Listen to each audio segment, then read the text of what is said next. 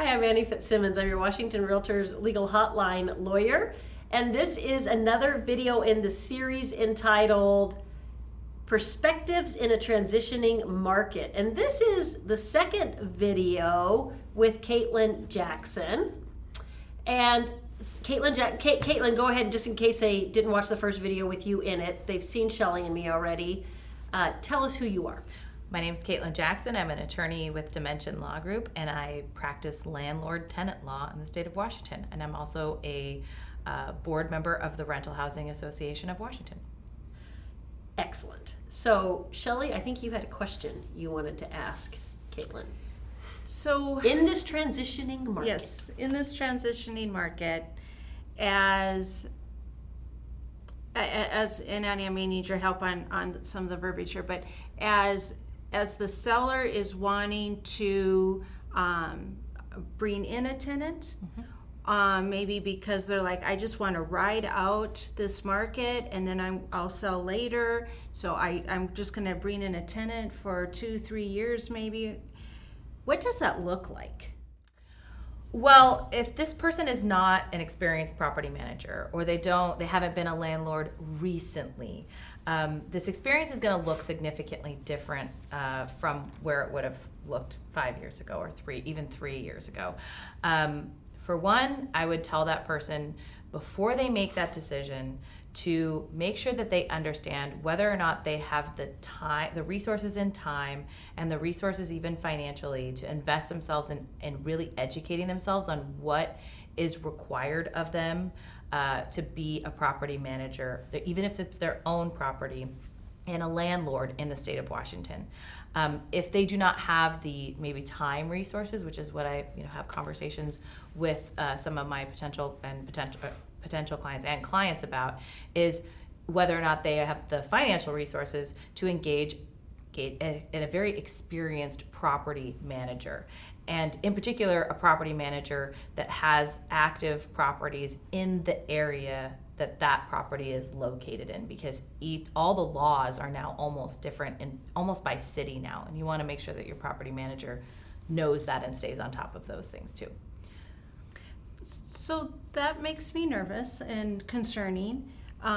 If somebody is I just have one house and I want to do it myself, or I just have two or something like that, you really need the right people around you, and so a competent property manager, an attorney, so that as things are changing within your rental, you have somebody advising you properly. And it sounds like our laws have been changing, and every time we have case law or somebody says something, it seems to be changing how it's looking. To me, this is very concerning. Like, I think the days of managing your property yourself are gone. So let me give you a specific example or question, Caitlin. If that landlord, because I agree with Shelly that the landlord-tenant laws today are not the same as they were for somebody who says, oh, I might have done this before. Even qualifying the tenant. Compare the documents that a landlord is allowed to consider for qualifying a potential tenant applicant today versus 2 or 3 years ago. Oh, well, once again, you're going to have to get down into even the cities making their own requirements for what you're allowed to ask for and not allowed to ask for. I mean, I think that if you take City of Seattle, for example, and many cities are starting to mirror this, you can't do criminal background checks on tenants. And if you put anything like that in your advertisement, like must pass a criminal background check, you're going to get yourself in hot water. Now cities and even the state, I think, are requiring if you have a requirement for a social security number, you now can't make that a hard and fast requirement. You have to offer them other ways to prove their identity, or prove a credit history or something of the sort. And I believe that there are a few cities that are considering getting rid of minimum credit score requirements as well. So knowing how even on the front end things are changing at the local level, right, where the property is located, once again, at the county level and at the state level, all the time, you as a single family home property owner, property manager, are going to have to spend so much of your personal time trying to keep up on these things. And if you slip up one little bit, you are now exposed to huge amounts of liability. From a huge potential liability from a person who never even occupied the property. Yeah, They absolutely. were just an applicant. Absolutely. Yep, just an applicant. Here's an easy one for you. I don't want to rent to somebody who's Section 8 because I'm afraid that the government might require some modifications to my house that I don't think I want to or can make. Can I choose not to rent to them? No. Yeah, that's state law at this point, which is you cannot limit the type of person that applies based on the source of their income. Okay. So the same seller who said, I just want to ride out the market and rent it for a year or two, their tenant stops paying rent. Right. So what the state law is requiring right now is that before a case can even be filed, or before a 14-day notice, before a summons and complaint for unlawful detainer can Based even on be the served, tenant's failure to pay rent. based on this specific reason, can even be served. The landlord must go through, or at least offer to go through a mediation with that tenant to mediate their past due rent. In addition, the landlord must also offer what is a statutory reasonable repayment plan. Now, that reasonable repayment plan, the general outline is whatever's outstanding. Let's say hypothetically it's 6 months worth of rent, and let's say rent is $1,800 a month. Essentially, you have to offer them whatever that balance is in mass.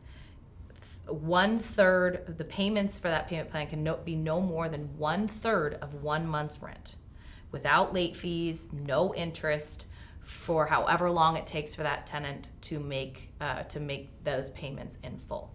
And so that is one of the steps that you have to go through first. So just taking one snippet out of what you just said, even if a tenant is late in their rent payment, if a landlord is intending to evict them, the landlord cannot assess late payment fees as part of the recovery. Correct. As a matter of fact, state law back in I think it was changed in 2021 with respect to this particular issue, but a landlord can no longer, for any reason, include late fees as the basis of a 14-day notice to pay rent or vacate. You also can't include them on a 10-day notice to comply with the lease agreement or vacate. Your real only remedy as a landlord for late fees that have accrued is small claims court. Just sue the tenant. Just sue the tenant, but you can't evict them based on late fees. So what you have is just base rent as it has accrued. But going back to what that process looks like, in most counties in the state, you have to, offer the reasonable repayment plan, give the tenant 14 days to either accept, counter, reject. Then you offer the eviction resolution pilot program mediation document, so that then the tenant has to accept or communicate with the local dispute resolution center whether they don't want to mediate. And if they do want to mediate, you'll go through a mediation with them. The mediations, the last one that I was engaged in, took 3 hours. And it came to no conclusion. The tenant in that scenario didn't have an offer of any sort of resolution that they wanted to agree to or propose. And so you just went through this, process. At the end of the mediation, the mediators are then, tasked with completing and providing to the landlord a certificate of compliance. That's your ticket to court if you want to serve the summons and complaint. But there's no timeline for them to have to produce that document. Many certificates are months and months backlogged, and the landlord cannot do anything about it until they have that certificate. So I've got cases where all the steps were followed. The landlord did everything that was required, and the dispute resolution center is non-responsive, and it's been since January. It's August now, and there's nothing that landlord can do but wait until the dispute resolution center decides to issue that certificate to give that landlord permission to even avail themselves of the court process.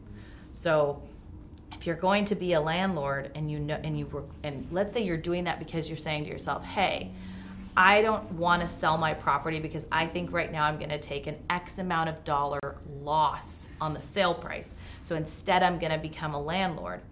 You may not come out in the positive if you take that risk, because if you get a tenant that isn't going to pay and you're in a county where the dispute resolution center, even if you do everything right, is not issuing certificates of compliance, you could end up just as far behind financially, if not more, and you don't have possession of your property at the same time.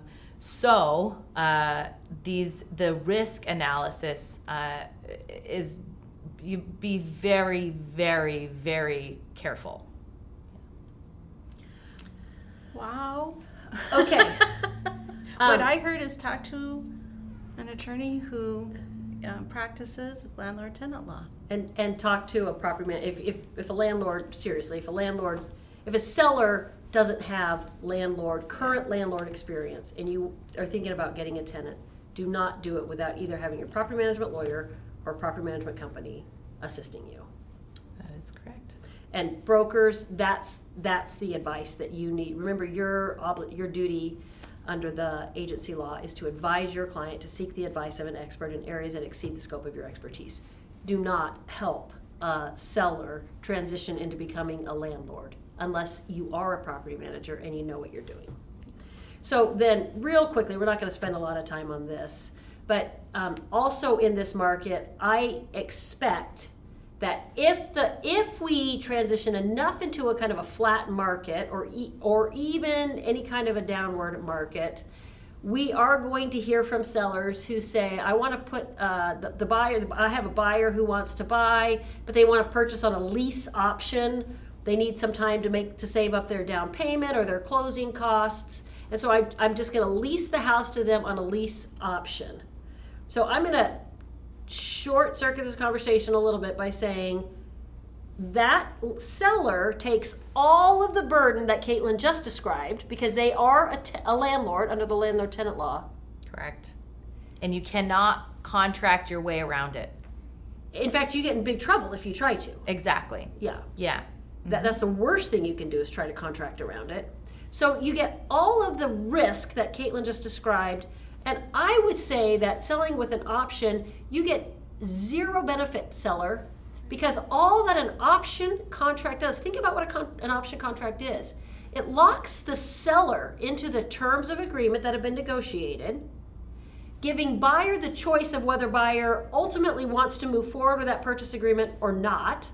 Because if the market does turn downward, buyer's not going to pay the purchase price that you negotiated 6 months prior because they're going to go buy something else for less money. And seller, if the market goes upward and it turns out your property's worth more than what you negotiated for today, then you're stuck because the buyer now has this option to purchase your property at the terms negotiated 6 months previously. There is no upside. There's no upside for the seller considering the risk they take by becoming a landlord. So again, if you're a broker and your seller says, I'm thinking about a lease option because I'm getting a little frustrated with my efforts to sell, broker or seller, go directly to a real estate lawyer, hopefully a real estate lawyer who knows something about property management law or about landlord-tenant law.